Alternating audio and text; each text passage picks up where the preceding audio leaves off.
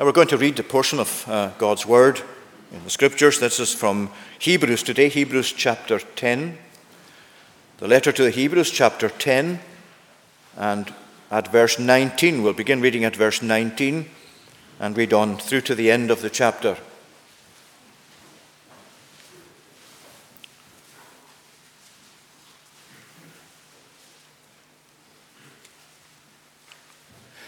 So that's Hebrews chapter 10 and at verse 19.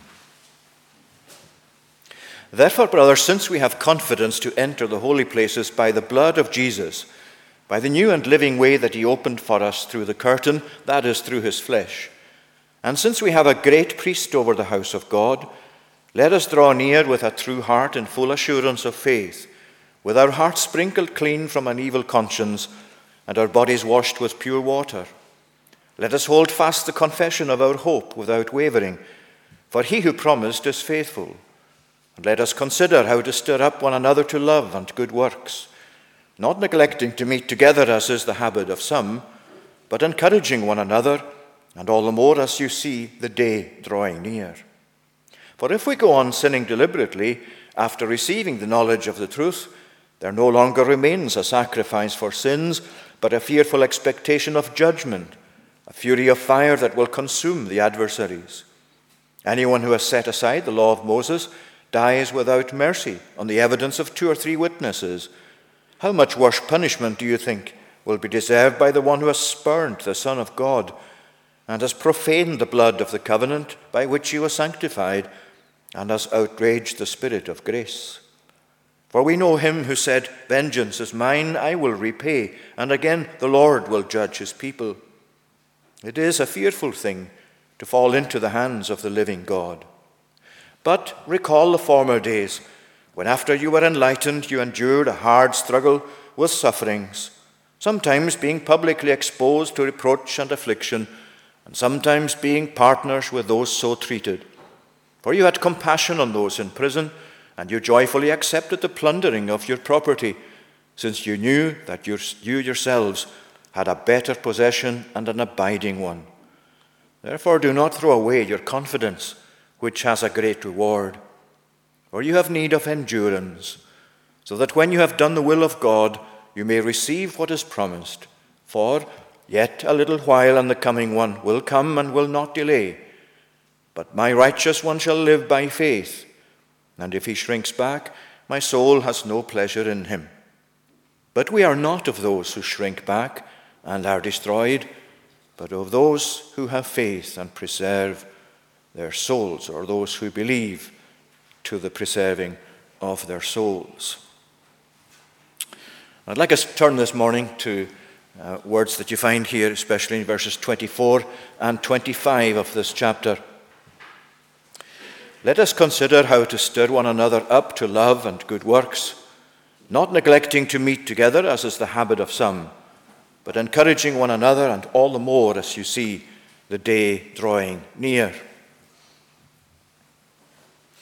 In verses 19 to 24 here, you have what really amounts to a very logical and clear argument. The way that the points are put together are actually very easy to follow the argument that's here, because it starts there with 2 sinces. Since we have this and since we have that. He speaks here about verse 19, since we have confidence to enter the holy places by the blood of Jesus, by a new and living way. And that's really saying to us we have confidence coming into the presence of God because of the provision that Jesus has made in his death. As we come trusting in him, then we are assured that God will accept us and accept our worship, our offerings, because of Jesus, because of the death that he died and all that that means.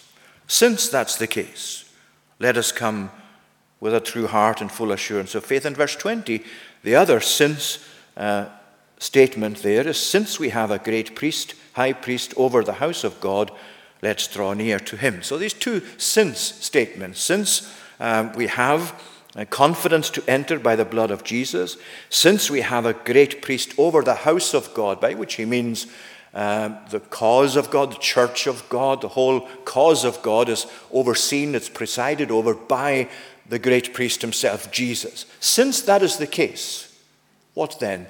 Well, he then mentions 3 let us statements. 3 statements beginning with the words let us. There you have first one there. Let us draw near with a true heart in full assurance of faith. And the next one, verse 23, let us hold fast the confession of our hope without wavering, for he who promised is faithful.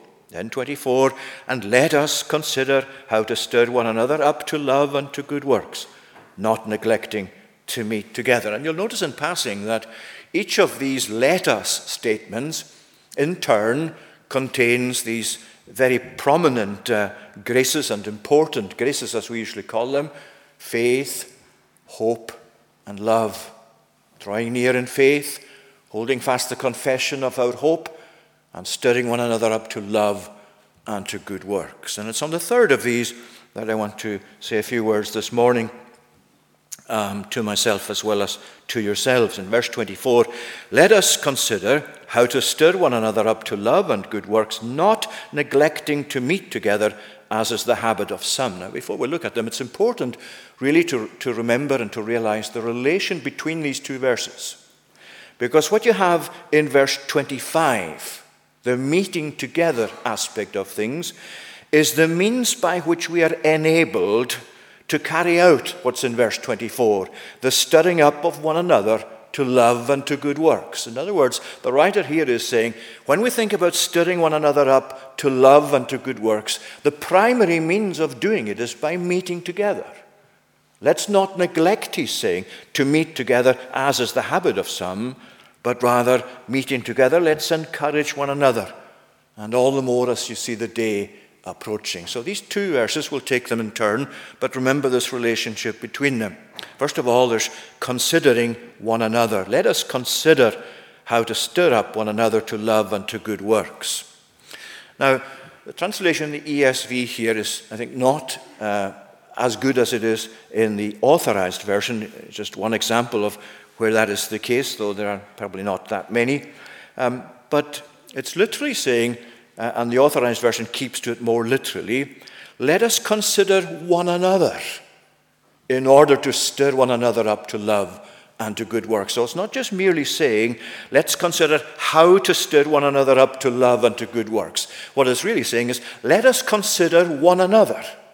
And what he means by that is, let us give very thoughtful, serious attention to one another, so that the outcome of that will be that we will stir one another up to love and to good works. When you go back to chapter 3, you can see this word consider at the very beginning of chapter 3, verse 1. Therefore, holy brothers, you who share in a heavenly calling, consider Jesus, the apostle and high priest of our confession, and so on, all the way through there. Now, when he says consider Jesus, obviously he is saying consider him very carefully. Give serious attention to Jesus.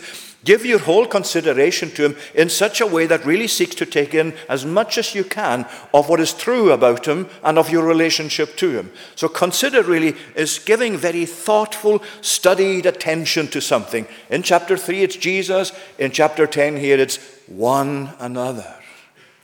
And if the word consider has that weight as it does in chapter 3, then it follows through that it has that same weight in chapter 10.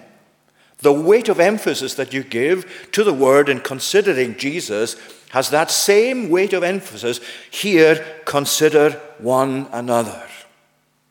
It's a requirement of looking after each other as a fellowship of God's people, that we consider one another, that we give careful attention to one another. Of course, obviously, the writer here doesn't mean in a way so as to criticize what they're wearing or to do anything of that sort of negative type of viewing people. It's giving serious attention to our needs, giving serious attention as to where are we actually able to help others out? Where are we able to see something in them that may require my input or your input? Study one another, consider one another. Consider one another in terms of how we should view each other and relate to each other as Christian people. And to opt out of that is really essentially a form of selfishness. It's a form of individualism. It's really giving credence to the idea that actually I don't really need anything more by going to church or being part of a congregation than just to turn up for services. And here is obviously, as well as elsewhere in the Bible, something that completely goes against that idea. You and I are here today not as mere individuals. I have my personal needs, you have your personal needs. We all have our personal requirements, our individual requirements. But we're here as a fellowship. We're here to consider one another. We're here to be of help to each other. We're here to actually look in consideration as to how we can possibly be together, be the kind of people that help one another, that look out for each other, that watch over each other, all of these sort of things. Consider one another. And of course, individualism, as it creeps into the church just like any other body, individualism breeds divisiveness. The more we are individualistic about our Christianity and about our confession, about our Christian life, the more inevitable it will be that we're going to be in some way or other divisive. We're not going to be really taking part as we should in the body, in the work of the body, in the witness of the body. So here is a word that's really important for us today. Consider one another. Consider one another with thoughtful attention. And the reason for that is to stir one another up to love and to good works. Now the word here in other translations is provoking one another to love and to good works. And you know very well that the word provoking is very often or most often used in a negative sense, provoking in the wrong sort of way, exasperating people, provoking people so that they lose their temper or whatever, or to break up relationship. That's being provocative in the wrong kind of way, in the sinful kind of way. But the word is used here, provoking in a good way, which means to stimulate, to stir up, to actually motivate, and to spur on. It's that kind of positive emphasis on stimulation, stirring up, considering so as to provoke. There's a connection between this and the idea you have in Proverbs chapter 27 and verse 17. Remember there it says, as iron sharpens iron, so a man sharpens the countenance of his companion or his friend. In other words, you see a butcher or fishmonger or whatever sharpening their knife with a piece of iron, with the sharpening device. He's saying that's really our intention, that's our aim in our fellowship, in our relationships, that we sharpen each other, sharpening in the sense of being of benefit to each other, making our lives as far as possible better lives. And so here he's saying, consider one another. It fits in with that idea of sharpening or bringing about a positive result, a positive outcome in people's lives. That's what fellowship is really for. It's not just for enjoying something selfishly. It's for actually contributing to the overall good of the body of Christ, of the fellowship of God's people. Consider one another so as to provoke. And to provoke to what? Well, it says to love and to good works. Not to one or other, but actually to both. To stimulate one another to love and to good works. In other words, it's part of the essence of congregational life, whatever congregation it is, that it's a congregation that takes part in and indeed is known for both love and good works. We are to stimulate one another to both love and to good works. Now, good works are something we perhaps somehow have a difficulty with. It's maybe not something we give much attention to. It is an important part, nevertheless, of the Bible's teaching that as Christians we engage in good works. Not so that we can try and earn God's favor by them. The Reformers were very insistent on that was not what good works were about in the teaching of the Bible. But rather, as it says indeed in our Westminster Confession in chapter 16, it's a chapter given entirely to the subject of good works. And in that chapter, in paragraph 2, it says as follows: these good works, done in obedience to God's commandments, are the fruits and evidences of a true and lively faith.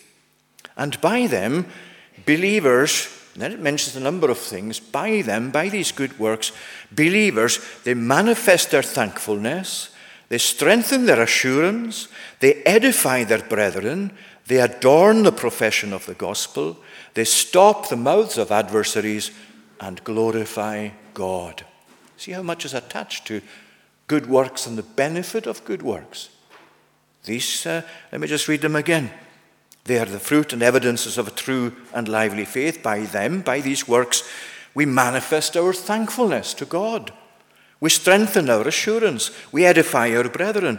We adorn the profession of the gospel. We stop the mouths of adversaries, and we glorify God. And when you think that all of that is packed into good works and what they mean and what they're for, you can see how important it is, therefore, that we stir one another up, that we consider one another up, so that we are stirred up to love and to good works. There's so much attached to it, so much depending upon it. So that's considering one another, but then, as we said, the next two verses are very much connected with that. The next verse, rather, is connected with that. Not neglecting to meet together, as is the habit of some, but encouraging one another, and all the more as you see the day drawing near. Now, you can see from what we've said already of the need for meeting together. You cannot stimulate one another unless we are actually meeting together. And I'll say something in a minute about virtual church, or how we've had to do that for some time due to the COVID situation. But what it's saying here is undoubtedly to do with meeting together physically in person, and indeed the idea built into the word that's used by the writer here has in one place included in the whole idea of the word. It's a word that's not usually found in the Bible for meeting together, but those who know about language and so on tell us that it means to gather in a certain place. So it's not just gathering in a general sense, it's gathering together, and it's gathering together in a certain place, which of course in those days was very evident because very often homes were used when church buildings were not then available or in place. And they met together for worship, but for exhortation as well. They met together to share in the things that God had given them. And you notice it's saying, as is the habit of some. Well, that was the case even in those days, as some were making a habit of staying away from the gatherings, from the meetings of God's people together in one place, in their designated place of worship and fellowship. And he's saying here, let's not neglect that. If we want to stir one another up to love and to good works, it's by not neglecting to meet together, as is the habit of some. A willful, developed habit. And you know, it's very easy to fall into that habit, and especially over the past year and a half, because we've been unable to, for some time, use buildings, and even until very recently, unable to use buildings without some fairly serious restrictions being imposed and required. It's very easy then, and especially when there's a pandemic on the go as well, to just slip out of actual church attendance. And even as things improve, it's sometimes easy to just keep doing that, to just keep neglecting to be together, and just saying and persuading to ourselves, but it's just as good, even if I'm not gathered with the rest in a certain building at a certain time. You see, love promotes fellowship. For fellowship, you need being gathered together. And just as love promotes fellowship, as the first part of our passage today is saying, considering one another, being together so as to give consideration to one another, so as to stir up love and good works, it works the other way around as well. It isn't simply that love promotes fellowship, but fellowship also stimulates love and good works. This is the whole logic of the passage.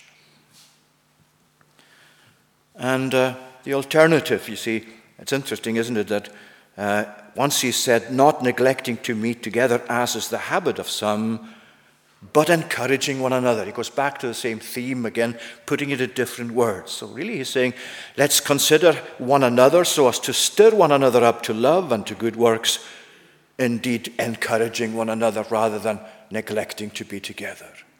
So you can see the way that it all just fits together so admirably in the thought of the writer, so that we can follow logically and clearly how important it is to be meeting together regularly, in a place for worship and to be engaged in worship, and how that is so important for all of those who belong to the church of God in the world.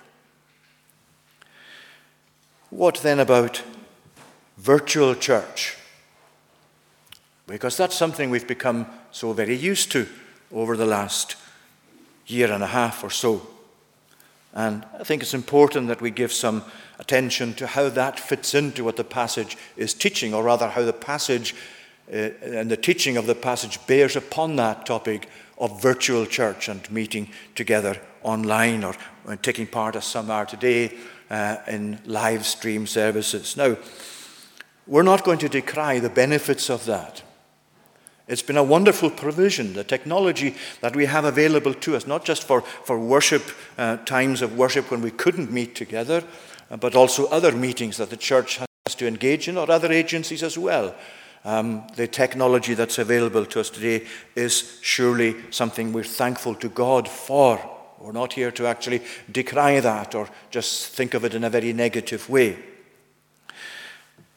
And it's good that you can download sermons, that you can watch live stream services. It's good that you can take part in them, or even have them afterwards, if they're recorded, that you can actually watch and listen to them. But what I'm saying is, and what this passage is very definitely saying to us, that must not be the norm.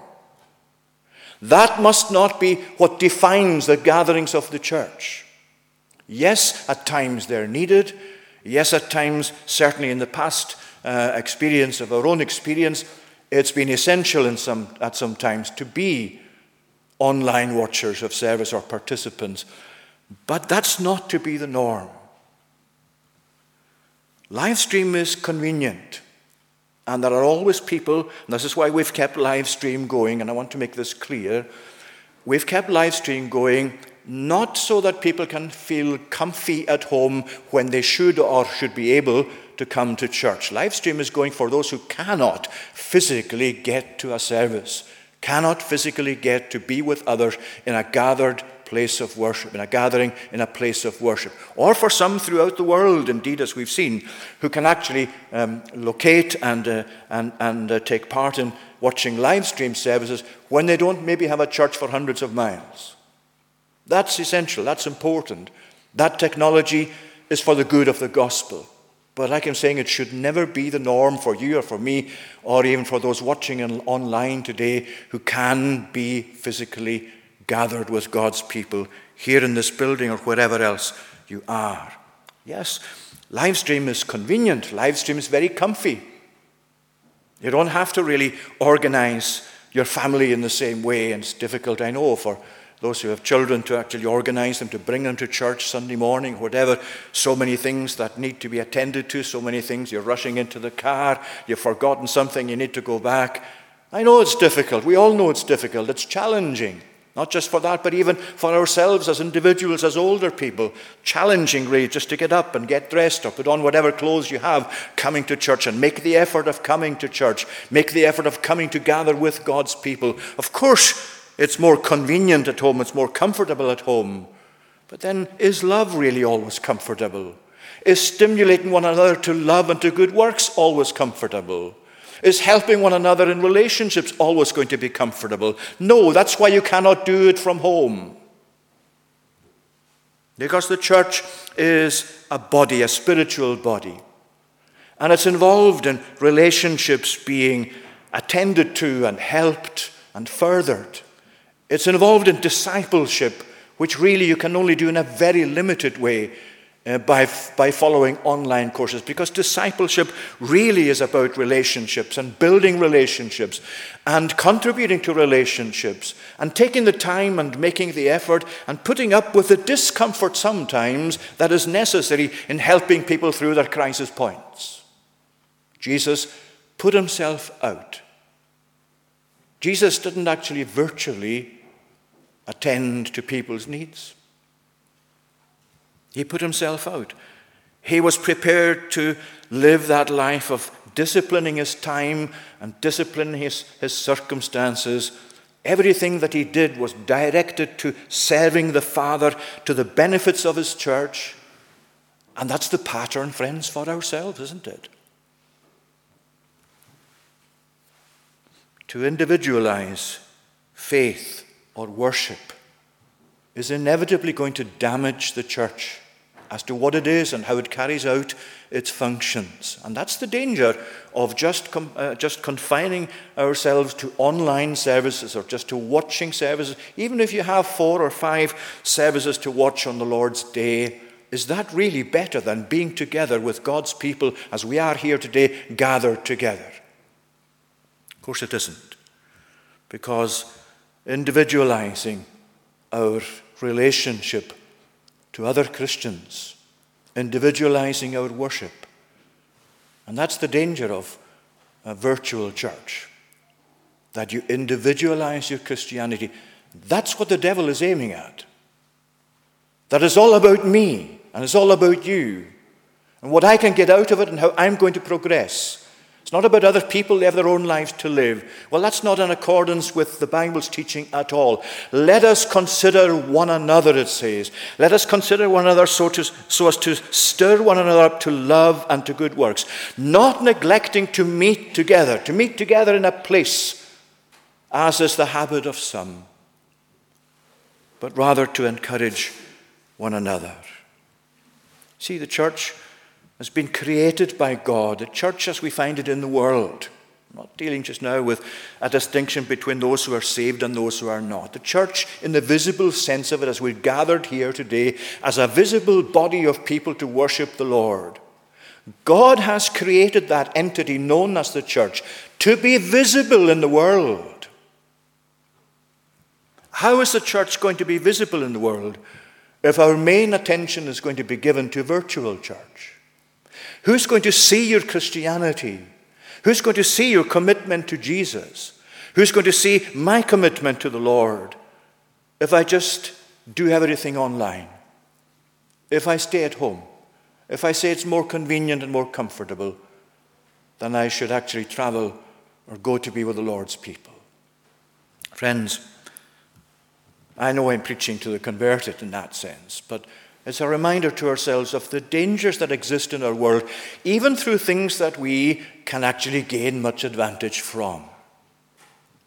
So let us not neglect to meet together as is the habit of some. And I want to say to you who are online today that it's great to have your participation. It really is, and I genuinely mean that. But I do want you to think of what this text is saying. If you are able to be here at all, and not prevented by illness or some disability or some mental health issues, then this really is a text for you. Be encouraged, please, to come and join all of those like us here today who are worshiping God together. Because here are the benefits of it spelt out. Here's the negative side of it also spelt out for us. I do encourage you. This place is a safe place. This place is a place where every effort is made to make you feel, if you like, as at home as possible. I'm not saying preaching is always going to make you feel at home. I hope it isn't. There are things that need to be said in preaching that will actually cause us some pain in our hearts. And it's the same in our relationships too. It's not all easygoing and indiscriminate love. Relationships have to be built up, have to be worked at, have to include all sorts of things like advice and counsel, sometimes even pointing out one's faults. And as Matthew Henry once put it, I think it was him or his father, if we are sincerely desiring to be holy, we will love having our faults pointed out to us. If they're genuine faults. That's what the Bible is for, to enable us to see ourselves as God sees us, and to bring the healing of the gospel, the healing of Christian fellowship, the healing of the Holy Spirit to bear upon that. And you see it saying, so really we're saying from that, in terms of virtual church, that live stream is a benefit, but it's never to be an alternative to gathering together. And he's saying finally, encouraging one another, and all the more as you see the day drawing near. Now that day is the day mentioned there in chapter 9 and at verse 28. Christ, having been offered once to bear the sins of many, shall appear a second time, not to deal with sin, but to save those who eagerly are waiting for him. It's the day of Christ's appearing, the day of judgment, the day of the Lord's return. And what it's saying to us is that the more we're anticipating that, the more we're looking forward to that, as I hope we all are, because it's essential to our salvation that we regard the return of Christ as an essential element of doctrine in that salvation. And the more we're looking forward to his return, then the more concerned we will be to gather together. That's the logic of the verse. All the more you gather together and encourage one another as you see the day drawing near. Today, the return of the Lord, whatever it's going to be in terms of time, who knows? The Lord knows. God only knows. But today, you and I can say, in our experience, in the church's experience, it is nearer than it was last year or even yesterday. And as day by day goes by, so the day of the Lord's return is drawing near as far as you and I are concerned. And the Bible gives us the teaching that the more you realize this, well, the point it's making here is the more we'll be concerned to meet together, not to neglect meeting together, but rather to consider one another in our gatherings, so that we will stimulate one another to love and to good works, and encourage one another, all the more as we see the day approaching. May God bless his word to us. Let's pray. Lord our God, we give thanks for all the direction your word gives us in regard to the present life and the life that is to come, as well as what is in our past. We give thanks that you are the God who presides over the events of life, that you are the one who has appointed all things that take place in the world, as well as in our own lives as miniatures within it. We thank you, O Lord, that your interest is in your people, and we give thanks for the encouragement you give us in terms of meeting together regularly for worship, for fellowship, for stimulation of one another to love and to good works. We thank you for the opportunities. We pray for those today who don't have the ability to come out, who would love to be here, but are prevented in providence. Lord, we pray for them. But we pray too for those who may be fearful, for those who may have a block in their minds as to coming to gather together with others after such a period of COVID and restrictions. Encourage them, Lord, we pray, and give us to be encouraging to them. And help us together to stimulate one another to love and to good works. Continue with us now throughout this day, we pray, and be our portion this evening as we anticipate once again gathering for worship. Hear us, we pray, and forgive our sin for Jesus' sake. Amen. We're going to conclude our worship this morning singing in Psalm 27. Psalm 27, verses 4 to 6. This is in the Sing Psalms version of Psalm 27. One thing I'll plead before the Lord, and this I'll seek always, that I may come within God's house and dwell there all my days, that on the beauty of the Lord I constantly may gaze, and in his house may seek to know direction in his ways. That's on page 32, if you're using the Psalm books. Verses 4 to 6, Psalm 27. One thing I'll plead before the Lord. Again, we stand to sing.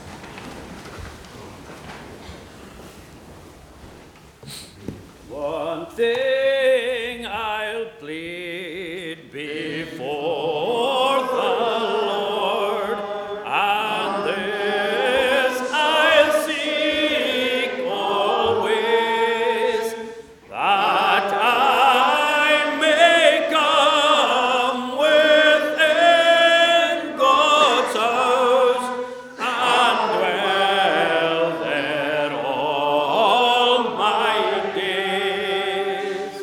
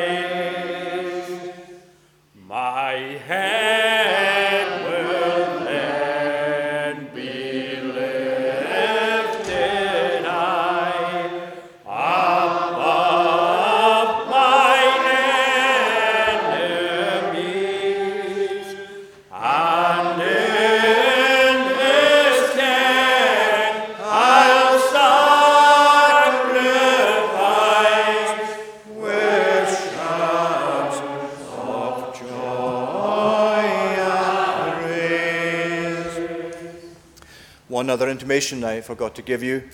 The funeral of the late Alistair MacDonald, Plasterfield, will take place, God willing, on Tuesday. The funeral service on Tuesday at 1:30 p.m. That'll be in the seminary. So that's 1:30 p.m.